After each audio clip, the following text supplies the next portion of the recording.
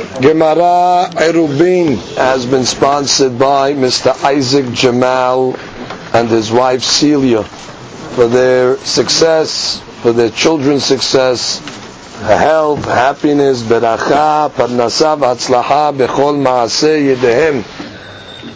Daf Mem Zayin. Today's daf has been sponsored by Mr. Ike Shchebar in honor of the Rabbi. Today's daf has been sponsored Le'ilu Nishmat Hacham Baruch Rafael ben Miriam and Abraham ben Esther. Ruach Hashem Tanichem Began Eden. Amen. We are starting today on Daf Mem Zayin Amud Rishon, and we are going to begin 4 lines down. The sugya that we're in the middle of here began on the previous Amud, where Rabbi Yohanan came along and gave a klal, le'inyan psak halacha. He told us different rabbis that argue with each other. He told us exactly who we follow. For example, Rabbi Meir that has a machloket with Rabbi Yehuda, halacha follows Rabbi Yehuda. Rabbi Yosef, Rabbi Shimon, halacha Rabbi Yosef, etc. So Rabbi Misharshia came along and said that this is not a general rule. Meaning, if the sevara, if the logic dictates otherwise, you don't have to follow that formula that the Yohanan prescribed. La'inyan psak halacha. So the Misharshia was challenging the rules of psak of Rabbi Yohanan. So the Gemara was trying to find proofs for Rabbi Misharshia, how we know that the rule of Rabbi Yohanan is not cut in stone, where you can posek like other rabbis. So the Gemara brought already 2 proofs, and the Gemara rejected them as no proof to Rabbi Misharshia. Now the Gemara is going to bring its 3rd proof for Rabbi Misharshia. The Gemara says on the 4th line, Ela mehadetnan. Ela, it comes from the following Mishnah. Hameniach et beto vehalach lishbot be'ir acheret. We're discussing over here, you have people that live in a hatzer. The people that live in the hatzer obviously have to make erubeh hatzerot in order to carry in the courtyard. If one guy in the hatzer does not join in the eruv hatzerot, then it ruins it for everybody, because he still has a helek in the hatzer and he was not part of the eruv, so they can't carry. So the discussion is over here, if let's say one guy left his house erev Shabbat and he did not make an eruv with everybody else in the hatzer. So what's the deen? Does he ruin it for them? Does he not ruin it for them? So the Gemara says, Ehad nochri ve'ehad Yisrael oser lebnei haserot. Devrei Rabbi Meir. Rabbi Meir says whether the guy's Jewish or whether the guy's a goy, he ruins it for them. He left them without making joining the eruv.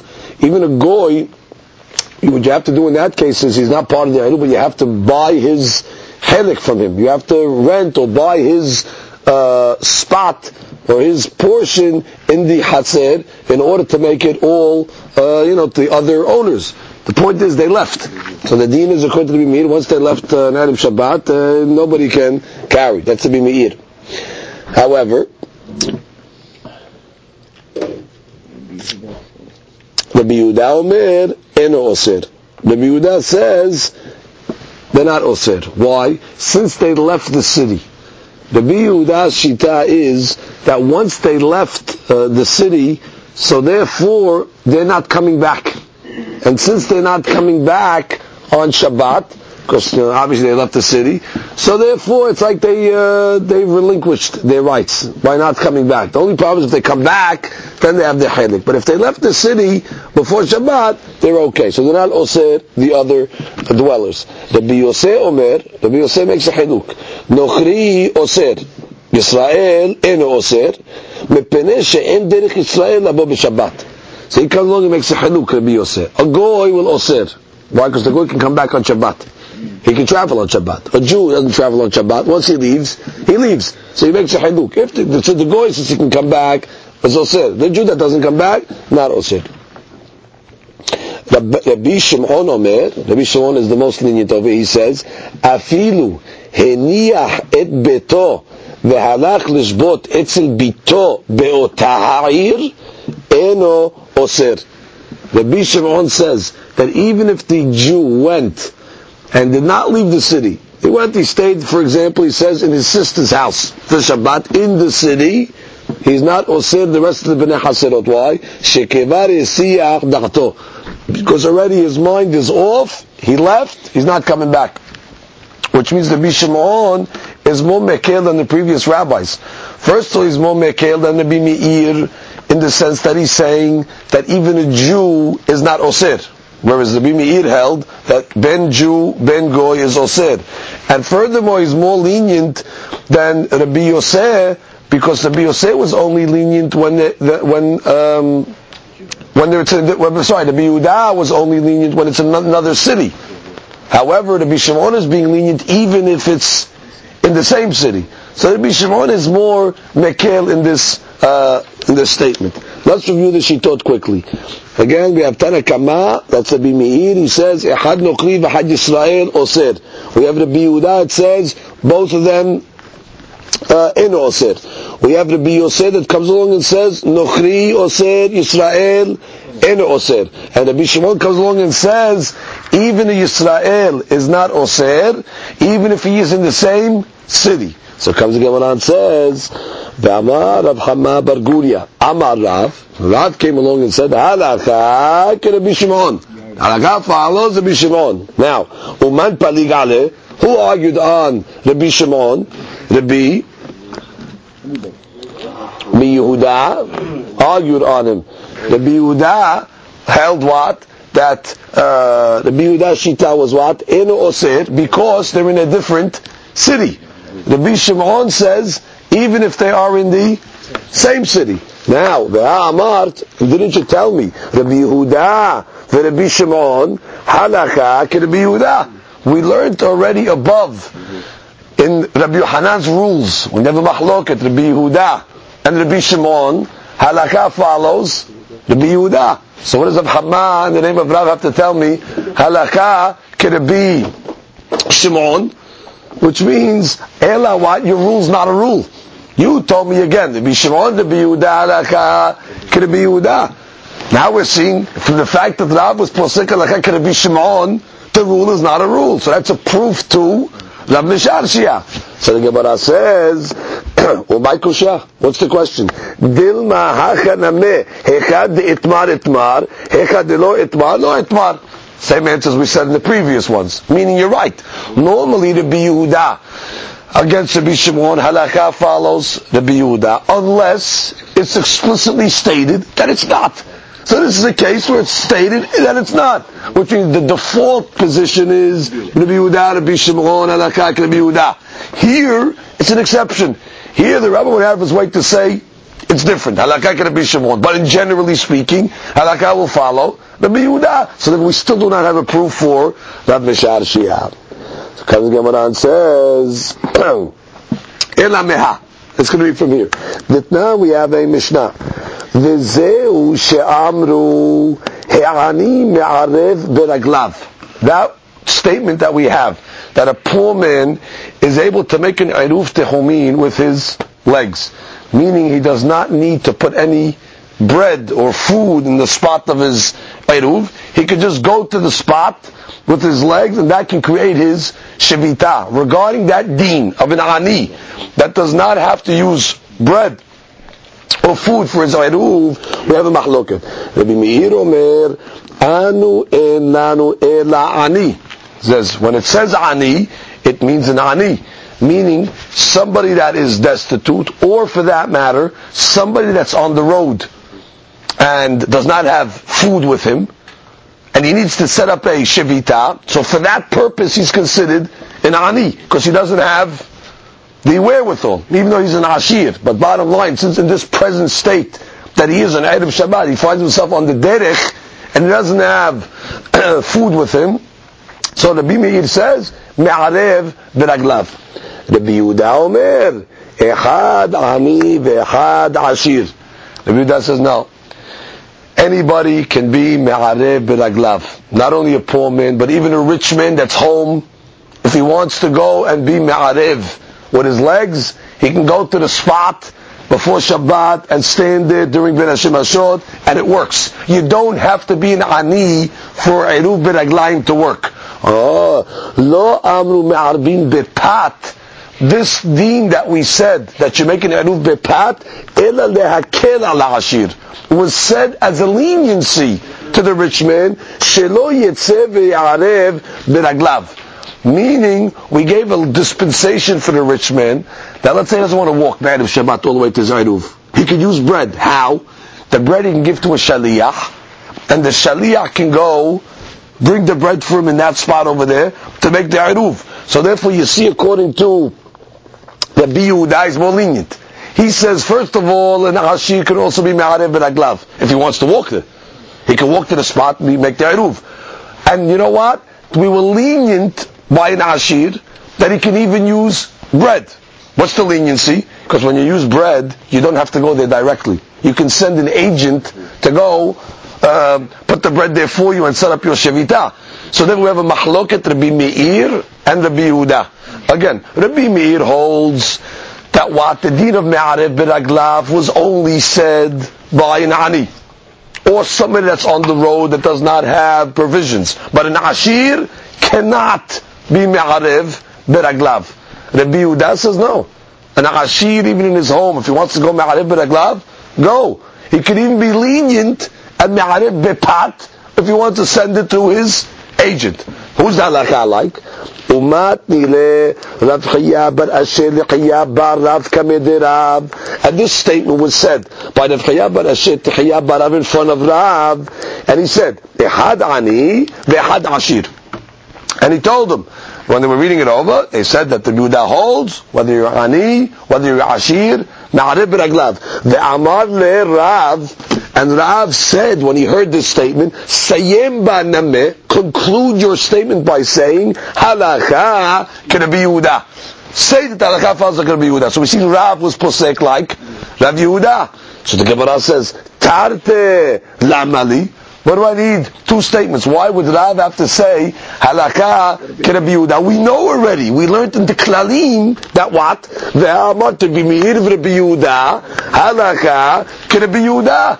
So therefore, from the fact that he had to say that halakha k'Rabbi Yehuda, must be that it's not pashut, that it's not an automatic. Because if it was an automatic, the klalim that we said from Rabbi Yochanan, we know, Rabbi Meir, Rabbi Yehuda, halakha k'Rabbi Yehuda. Why did Rav have to come along and say, make sure you say halakha k'Rabbi Yehuda? Ela must be because it's not a klal. So the Gemara says, Umay kusha, Dilma Rav, let le lahani klale. You have no question. Maybe Rabbi Yochanan has klalim, but who said Rav has the same klalim as Rabbi Yochanan? Yeah, so therefore, just because one rabbi, Rabbi Yochanan, made klalim, does that mean every rabbi subscribes to his klalim? Therefore, Rav, when he said halakha k'Rabbi Yehuda, because he has his own klalim. So for sure, at this point, at least we see we have a mahloket possibly between Rabbi Yochanan and Rav. Rabbi Yochanan holds of the klalim, and Rav has a different set of klalim. Therefore, he went out and said halakha k'Rabbi Yehuda, implying that it's not for granted that Rabbi Meir and Rabbi Yehuda halakha k'Rabbi Yehuda. So we really still didn't prove Rav Mesharshia, because Rav Mesharshia is trying to say in Rabbi Yochanan the klalim are not klalim. So comes the Gemara and says, Ela meha, from here. An interesting Mishnah in Yebamot. Ditnan, it says a Mishnah in Yebamot. It says the following. Haibama. We know what a Yebama is. That's a lady that her husband passed away and she did not have children. So her brother-in-law has to either marry her to perpetuate the family, or he has to make halitza. Halitza is like a divorce. He has to break the connection between them halachically. That halachic breaking of the connection is called a halitza. So what's the case? Haibama lo tachlotz, she should not make halitza, ve'lo tityabem, nor should she consummate a yibum ad sheyihu la shelosha chodashim, until at least 3 months pass. Why? Because she could be pregnant from the first husband. And therefore we do not want her to make halitza or yibum until we determine that she is not pregnant. Take us 3 months to determine. After 3 months already, you'll know. And she's showing, you could tell. But before 3 months, it's not simple. Now, what's the problem? Well, obviously we understand why you can't make yibum. Because if she is indeed pregnant, that means she can't have a child. If she has a child, she's not subject to the law of yibum. So therefore now just to make yibum on somebody that you're not obligated, not allowed. So therefore you have to hold off the yibum until 3 months. You also hold off the halitza. Why? Because the halakha says you're not allowed to make halitza on a lady that is pregnant. What is the reason why you cannot make halitza on a lady that's pregnant? Just make halitza. What does it cost you to make halitza? So the problem is, because in the event that, let's say, she gives birth to a ben kayama, and let's say she was pregnant, let's say, and she gave birth to a viable living child, so she was not subject then to the halitza.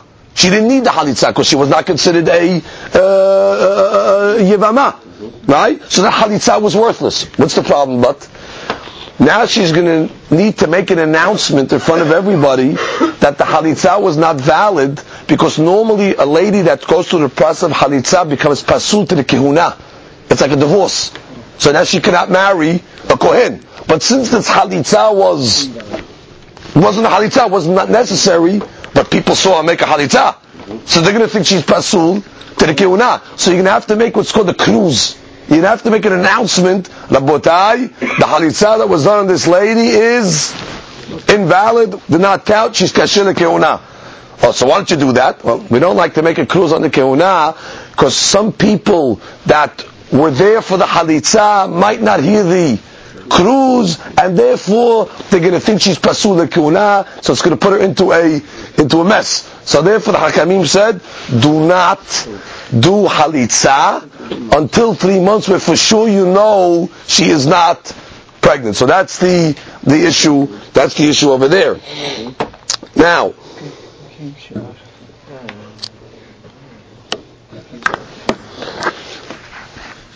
the Gemara continues.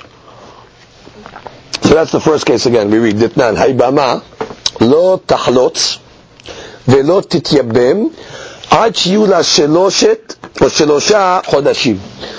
וכן שאר כל הנשים. For that matter, we're concerned about שאר כל הנשים, all other ladies. לא ינסו, they should not get married. ולא יתארסו, nor should they get engaged.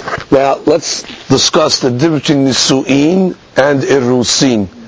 Nisu'in is the consummation of a marriage. That's when the husband and the wife, they become husband and wife, that's consummated, finished. Irusin is the first stage. That's like today, just so you can have an idea, when the husband under the chuppah gives the ring, hareat mikudeshet, that stage is called kiddushin or irusin. Now normally at the irusin stage, there is no relations. It's just a kinyan. There are laws, but usually there is no relations. So this shita is saying that any person that wants to, a lady wants to get married to, let's say, nisu'in, consummate, or even irusin, to make the first stage, ad shiyu lahen shelosha chodashim. They have to make sure that they wait 3 months. Now what is it talking about? Obviously we're talking about ladies that were married before, that want to get married a second time, or, God forbid, they were widowed, or they were divorced. So in all these cases, they cannot make nisu'in, or for that matter, even irusin, until they wait 3 months. Now let's see the cases. Ehad betulot, whether they are betulot, they had be'ulot, or whether they are be'ulot, where they are not betulot.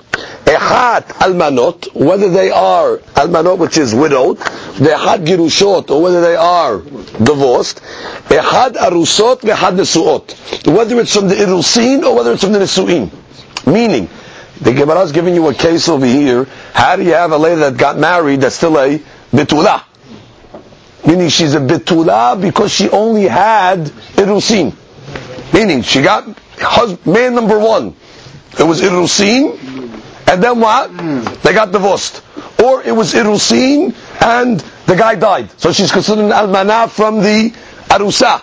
Now, the Hiddush, according to this opinion, is, even though she's an arusa, and there was no relations, still the first rabbi, who is the opinion, says, Tanakama held, no plug. The rabbis did not make a hiluk.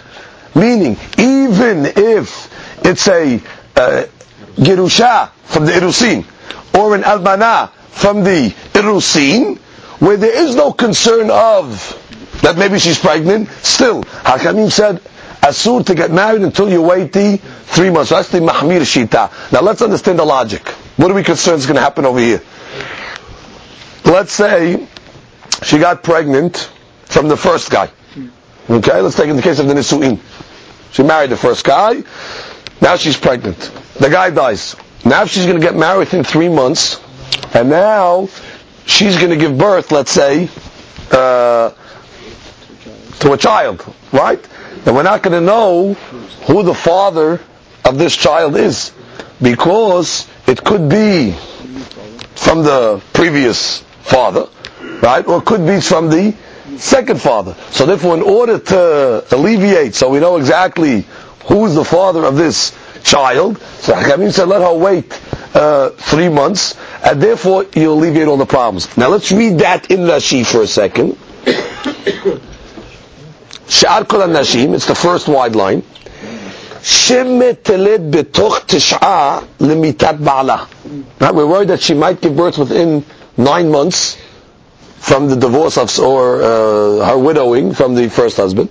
Safek ben shiv'a le'acharon. You're worried that it might be a 7-month baby to the second father. Safek ben tish'a larishon. Or you're worried it might be a 9-month baby to the first one. Uba'in avhana. So therefore you have to make this 3 months in order to know for sure that she was not pregnant. So you know whatever happens certainly is from the new husband. Now what's the concern with this? What are we worried?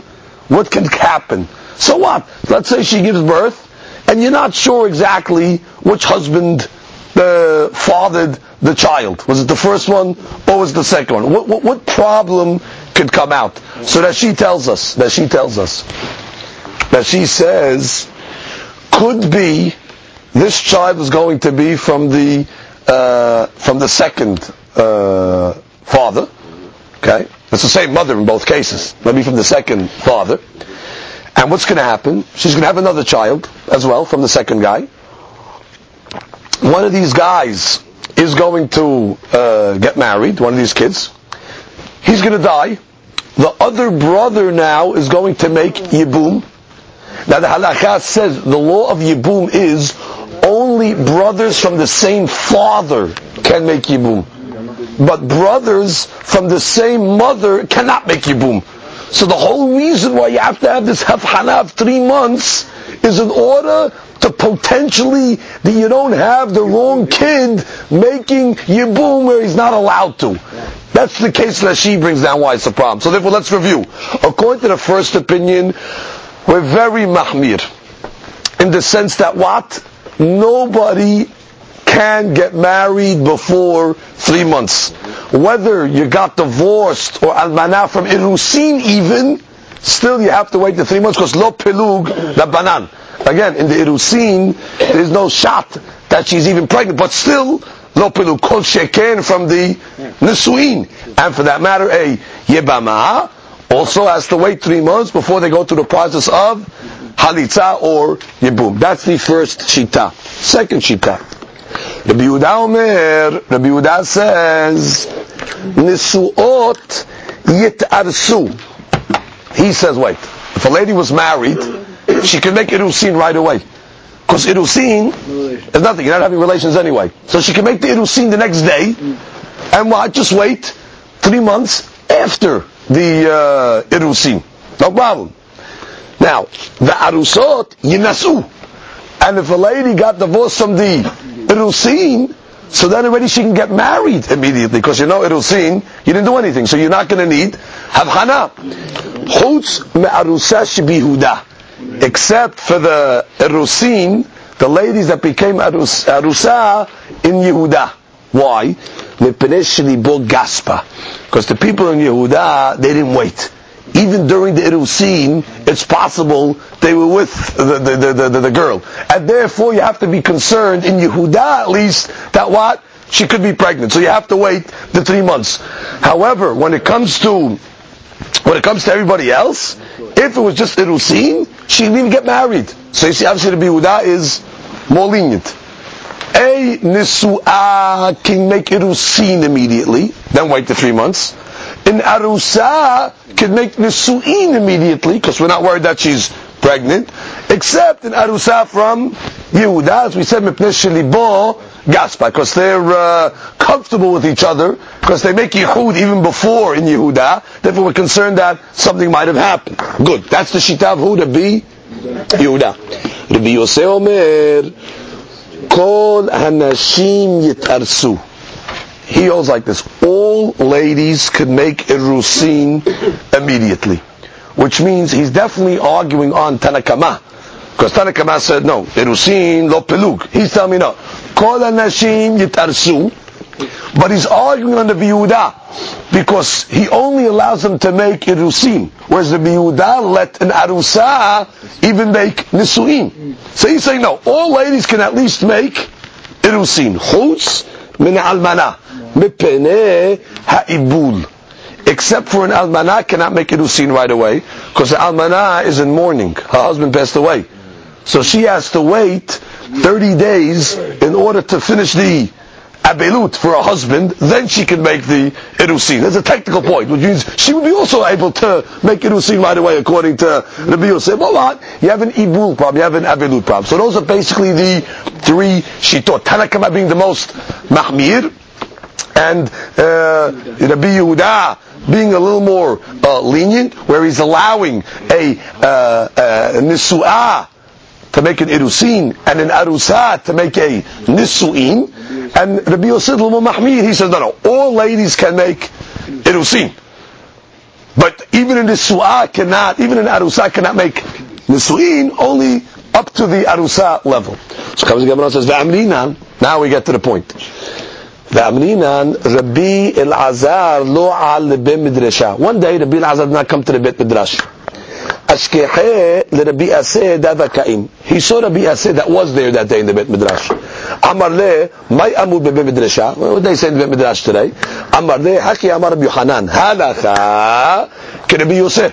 So regarding this law of the 3 months and Havchana, halakha follows Rabbi Yosef.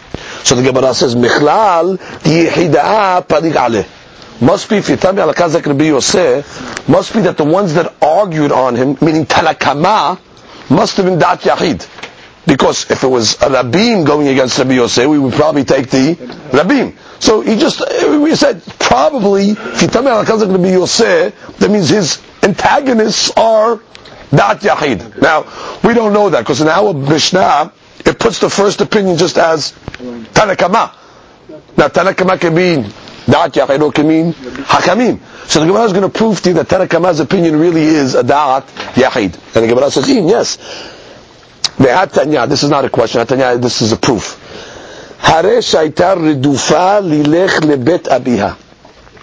you have a lady that was constantly, prevalently, always going to her father's house.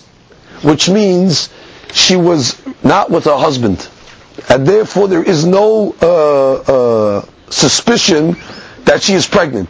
Meaning, and then either they got divorced or then he died, right? Now she wants to get remarried. But since she's always lidufa lebet abiha, the assumption is she didn't get pregnant, she's always by her father's house. Or shaita la ka'as im ba'ala.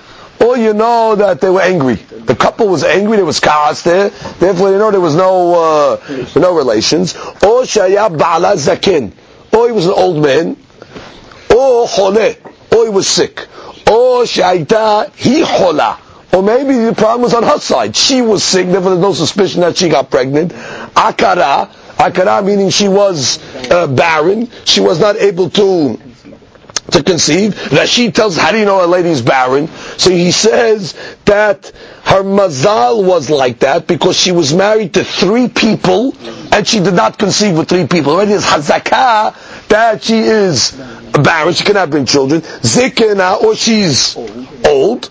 Ketana, or she's young, too young. Va'ilonit. Ailunit is a girl that did not bring the simanim yet. She did not bring the signs of puberty, and therefore she has a physical problem that she cannot have children. V'she'ena re'uya liled, or she's not ra'ui to have children, that she says she took some.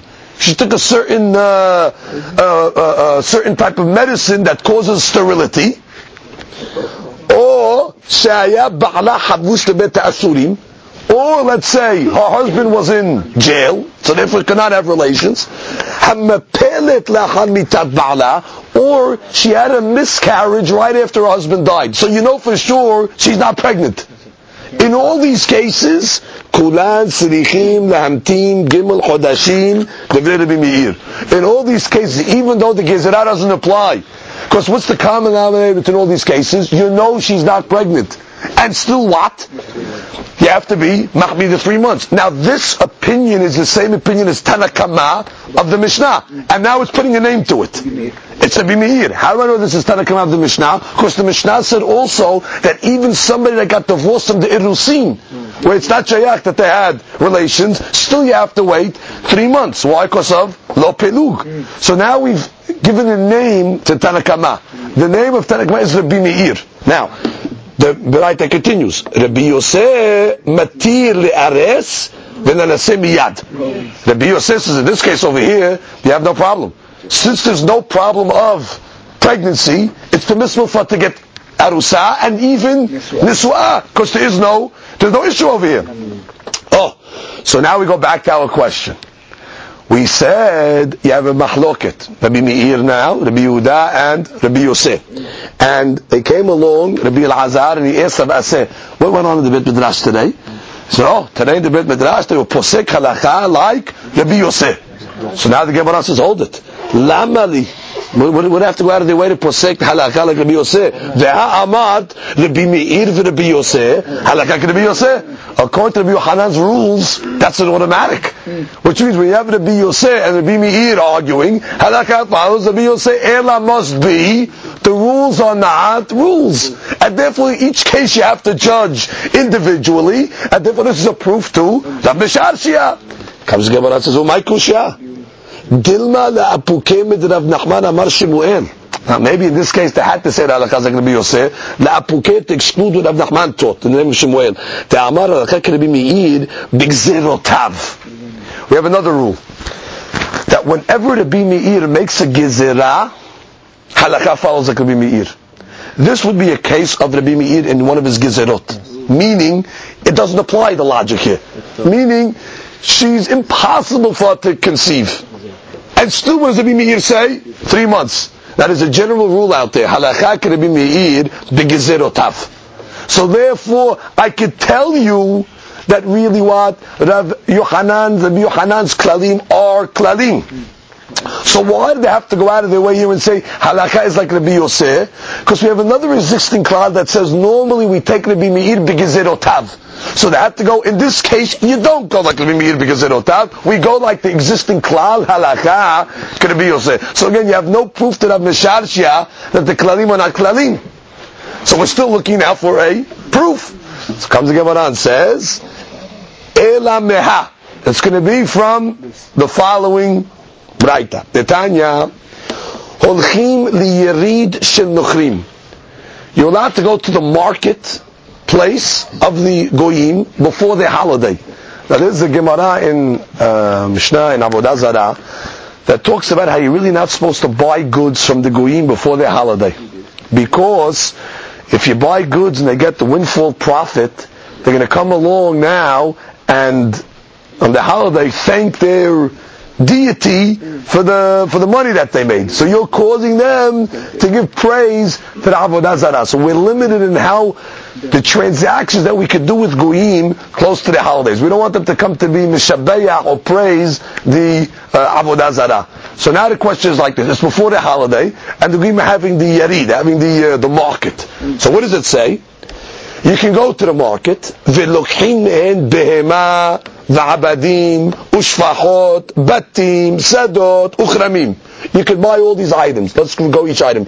You could buy behema v'abadim. That's animals of theirs. Abadim is male servants. Shfachot is female servants. Batim, real estate. Sadot, fields. Kiramim would be vineyards. Now, what's the heter for all these things?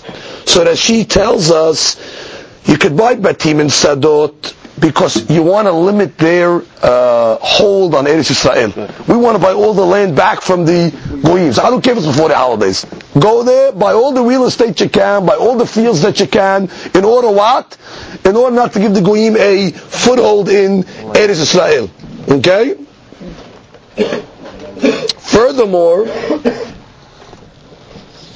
you could buy Behemah, Abadim, Ushfachot, because you're elevating them. When the Evid's by a Goy, he's not obligated any mitzvot. When a Jew buys the Evid, now already he's chayav in the mitzvot of a lady. And for that matter, shifachot as well. They have to become Jewish. So therefore you're elevating them. For that matter, a Behemah also leaves the ownership of a Goy and enters, as she says, the Kiddushah of the ownership of a Jew. So the basic principle behind this is, it's recovery. You could buy all these things, even close to the holiday, in order to bring it into the Kiddushah, the ownership of a Jew. It's an elevation to all these items. Now the Gemara goes even further. The problem is, a lot of times when you made these sales, the Goyim would not respect the sale. So now when you'd come and say, okay, I bought this item, they'd say, no, we renege. So you needed to go validate the transaction in Arkaot, in the courtrooms of the Goyim. You went to the Gentile magistrate, and you went with the document, and you had it signed and sealed, in order that the Goy cannot renege. Now, normally it's a problem to go, especially before the holidays, to these magistrates. Why? Because you're giving them kavod. You're going to them and saying, I need you to sign over here. So out of the giving them the kavod, we're worried that they might go to the Avodah Zarah and say, oh, thank you, we praise you for giving us all this kavod. And you could be the one that's causing them, to go praise the Avodah Zarah. Guy gets kavod, he's excited.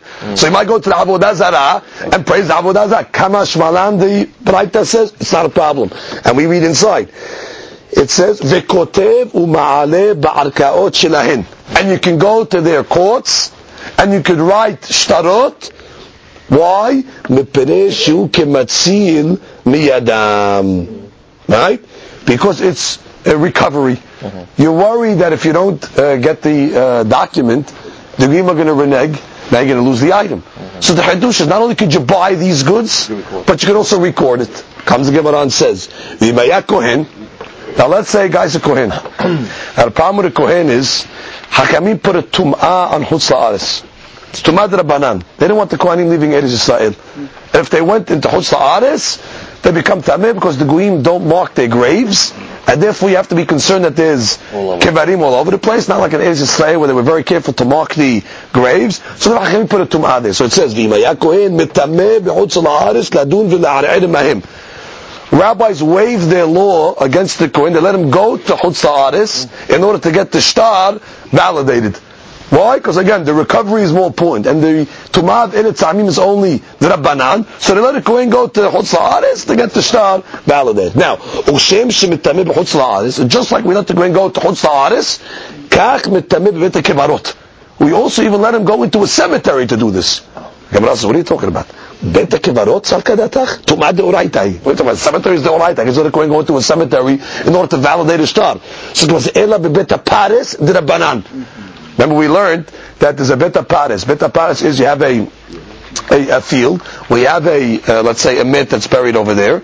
But what did they do? They plowed it. And the concern of it is, since they plowed it, you worry that the blade might have picked up some of the fragments of the mit, and now they're on the ground, and you're concerned that when he's walking, he might touch them, right? If they're a certain shiur, and therefore you can have a problem. But it's only tumah midrabanan, because really we're not concerned that the blade goes all the way down to pick up the fragments of the mit. So therefore it's called beta paris, is tumah midrabanan. The rabbis allowed a kohen not to go to a cemetery.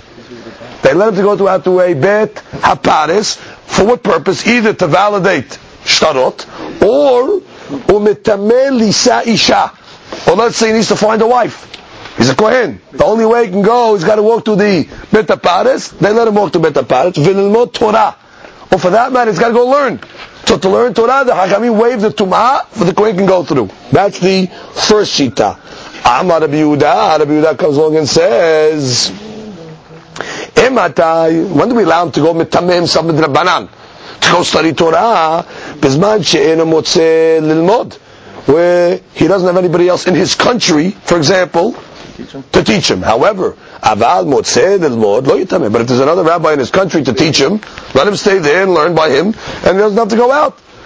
Rabbi Yosef Omer, af bizman she'motzeh lilmod namei yitma, even if he finds somebody in his country, he could still go out and learn by somebody else. Why?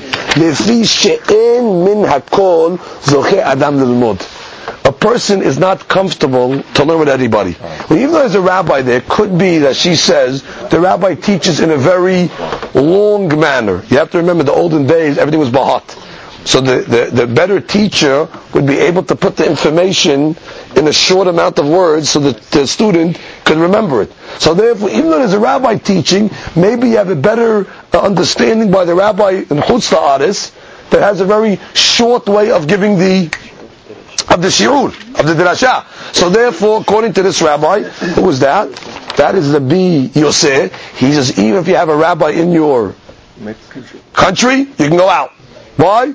Because could be you have better success learning by the other rabbi that teaches in the shorter term. The Amar Rabbi Yosef, we have in the story. Ma'aseh Rabbi Yosef HaKohen, shehalach etzel Rabbo letzaidan lilmod Torah. He went to his rabbi in Saidan, which was in Chutz La'aretz, in order to learn Torah. So what do you see? There were definitely rabbis in Eretz Israel, but he went in Chutz La'aretz because he was more comfortable learning with that rabbi, just like Rabbi Yosef. V'amar Rabbi Yochanan halakha ki Rabbi Yosef. Oh, now we get to the point. And Rabbi Yochanan came along, Rabbi Yochanan himself came along and said, in this case we follow Rabbi Yosef. Ve'lamali. What do you have to tell me that for? Ve'ha amar, didn't you tell us already? Rabbi Yehuda ve'Rabbi Yosef halakha ki Rabbi Yosef. We know the rules. The rules is Rabbi Yehuda ve'Rabbi Yosef. It's an existing rule. Why you have to come out again and tell us halakha ki Rabbi Yosef? Amar Abaye, it's tzarich. But you need it.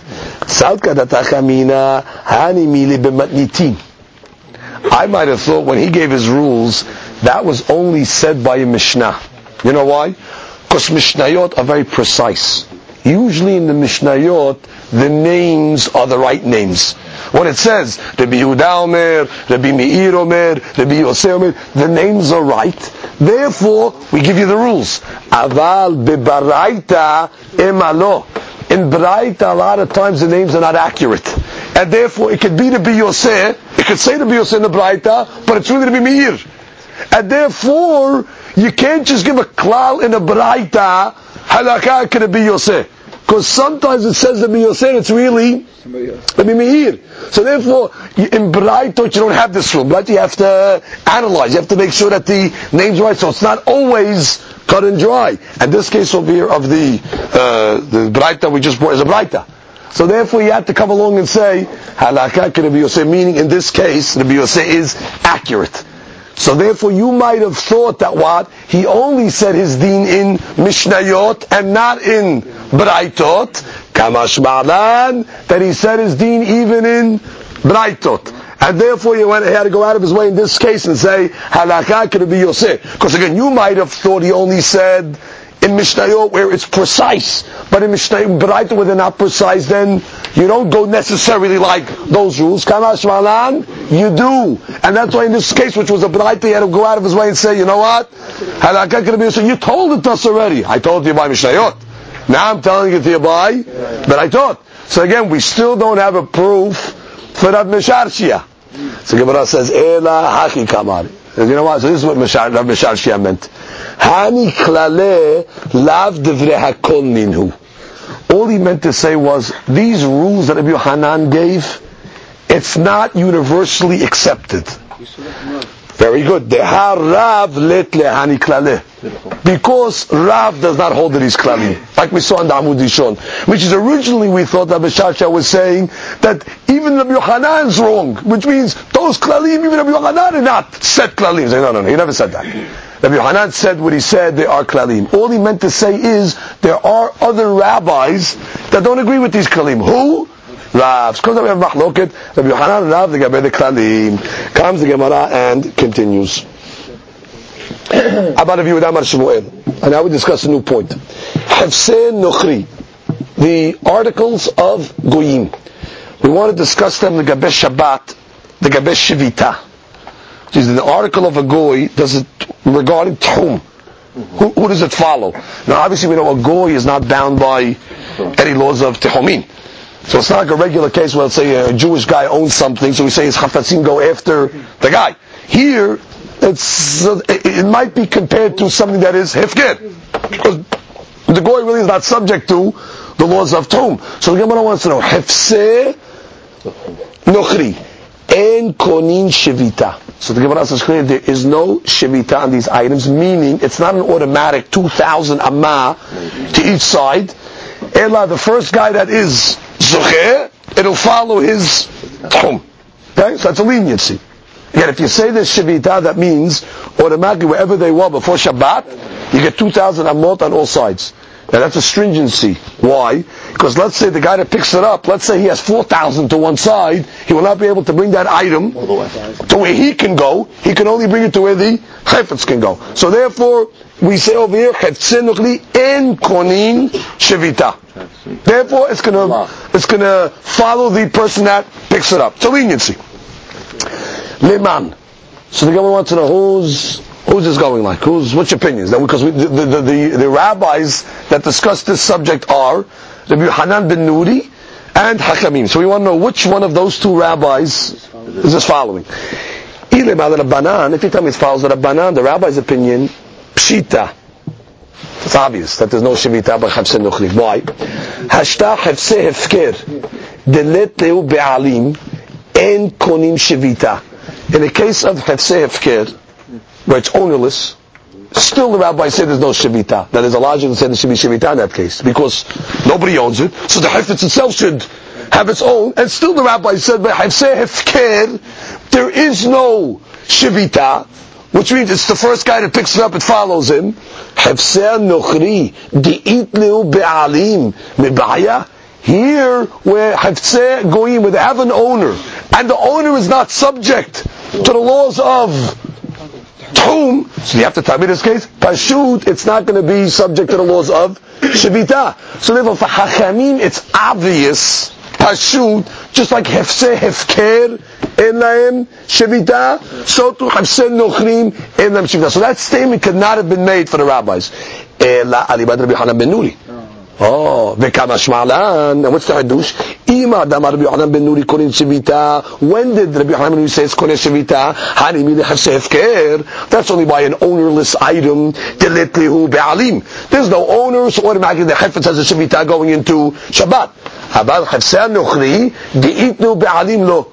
But hefseh nochrim, since they do have an owner, you're right, even though the owner himself is not subject to the laws of Tchum, doesn't matter. They are going to koneh a Tchum of 2,000. So it comes out, at this point we have a machloket, Hachamim and Rabbi Yohanan. I'm sorry.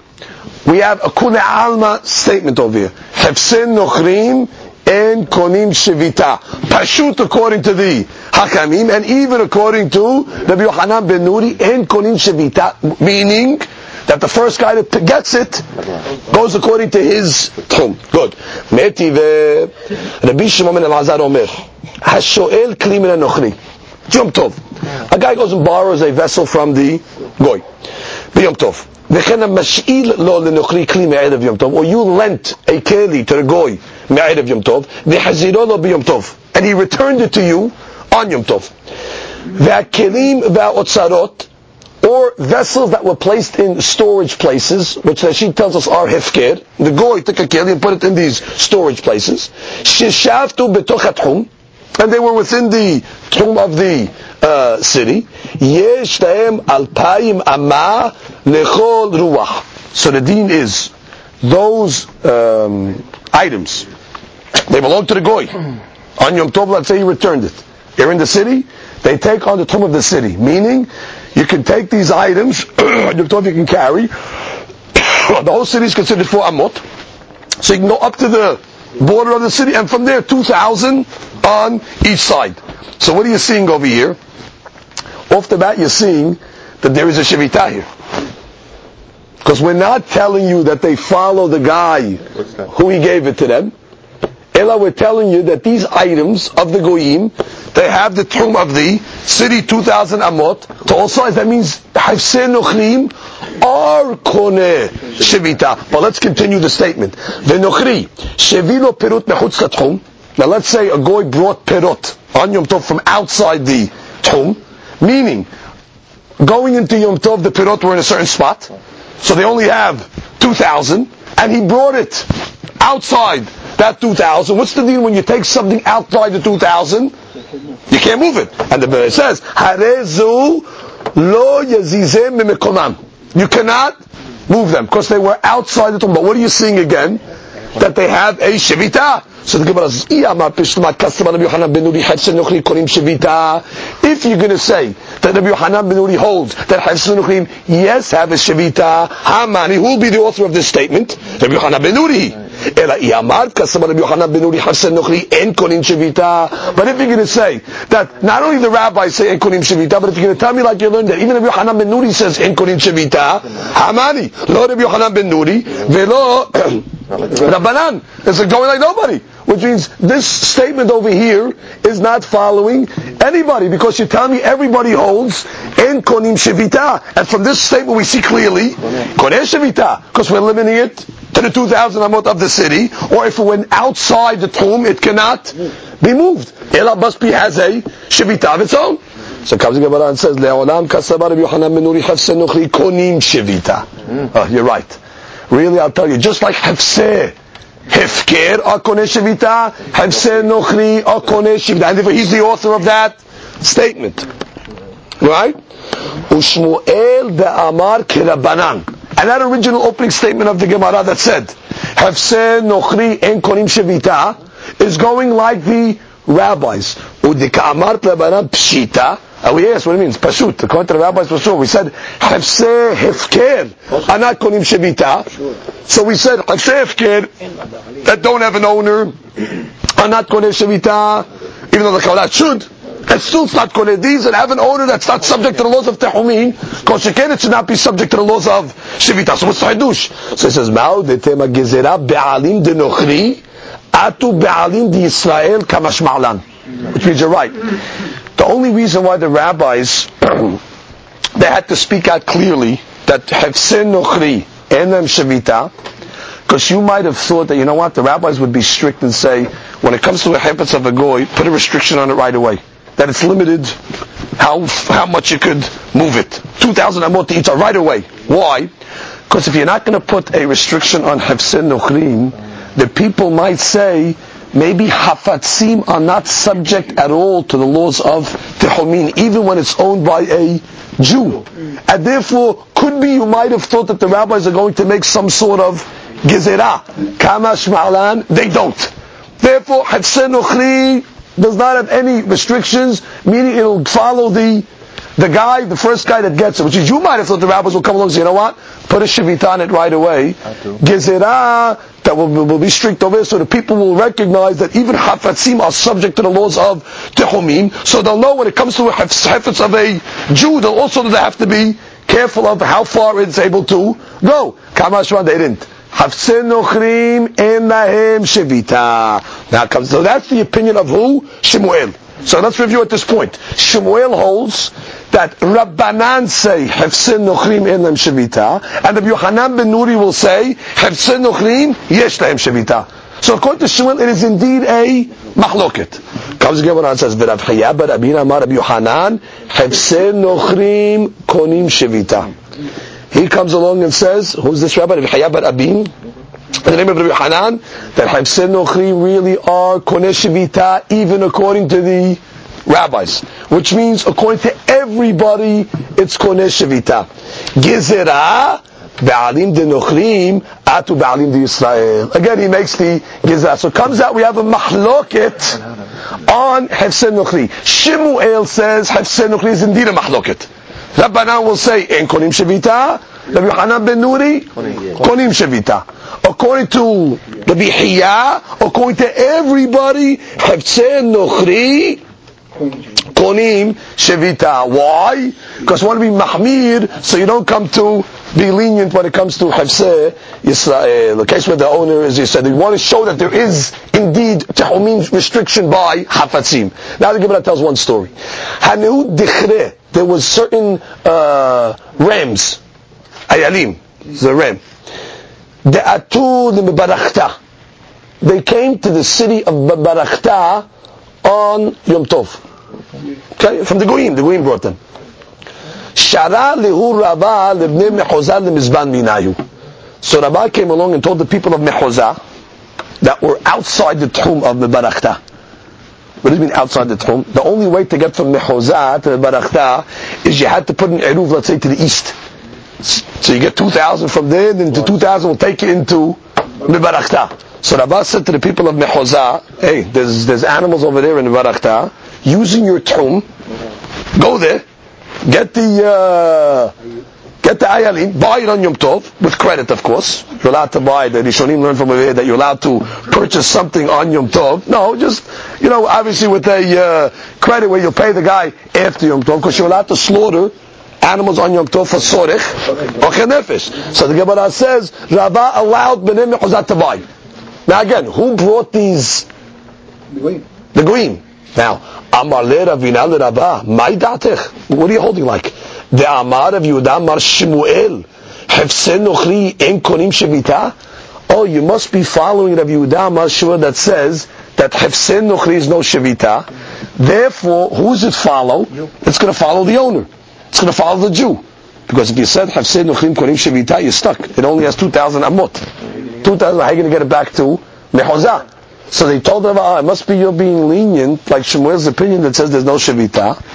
Since there's no Shevita, it follows the owner. Since the owner made his Eruv, he can take it from Mechozah to Mebarachta and bring it back. So the Gemara says, Ve'hash Shemuel v'Rabbi Yohanan. But wait, did you forget Rabbi Yohanan argues on Shemuel? Yes.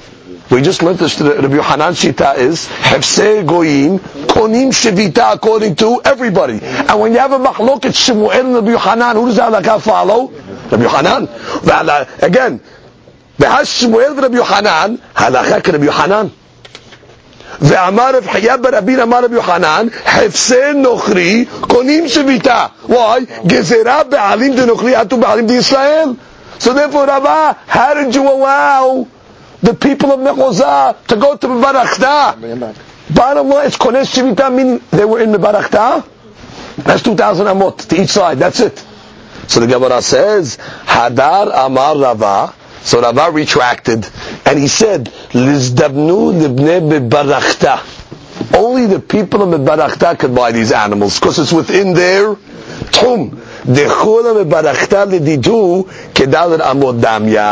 Because the whole city of Mebarachta was walled, and therefore the law is, like we learned, that if you have a walled city, so therefore it'll be considered Arba Amot, which means even if these items of the Goyim, they brought it into Mebarachta, means even if they brought it outside the 2,000 Amot, since they brought it into the walled city of Mebarachta, it's like what we learned in the Mishnah of Rabban Gamliel. If somebody, let's say, was brought outside the Tchum on Shabbat, but they were brought into a dir or a sahar or to an enclosed area, you get the whole area. So therefore, even if these animals were brought outside the Tchum, but they were brought into Mebarachta, it's an enclosed area. So that whole area is considered what? For Amot, which is even if you want to say that yes, Shevita. But what? For Bnei Mebarachta it's mutar, because it's considered an enclosed area. However, for the people of Mechozah, there's no way for them to take it out. He said they could walk to Mebarachta, because they set their Eruv up, let's say, where they get 4,000 amot.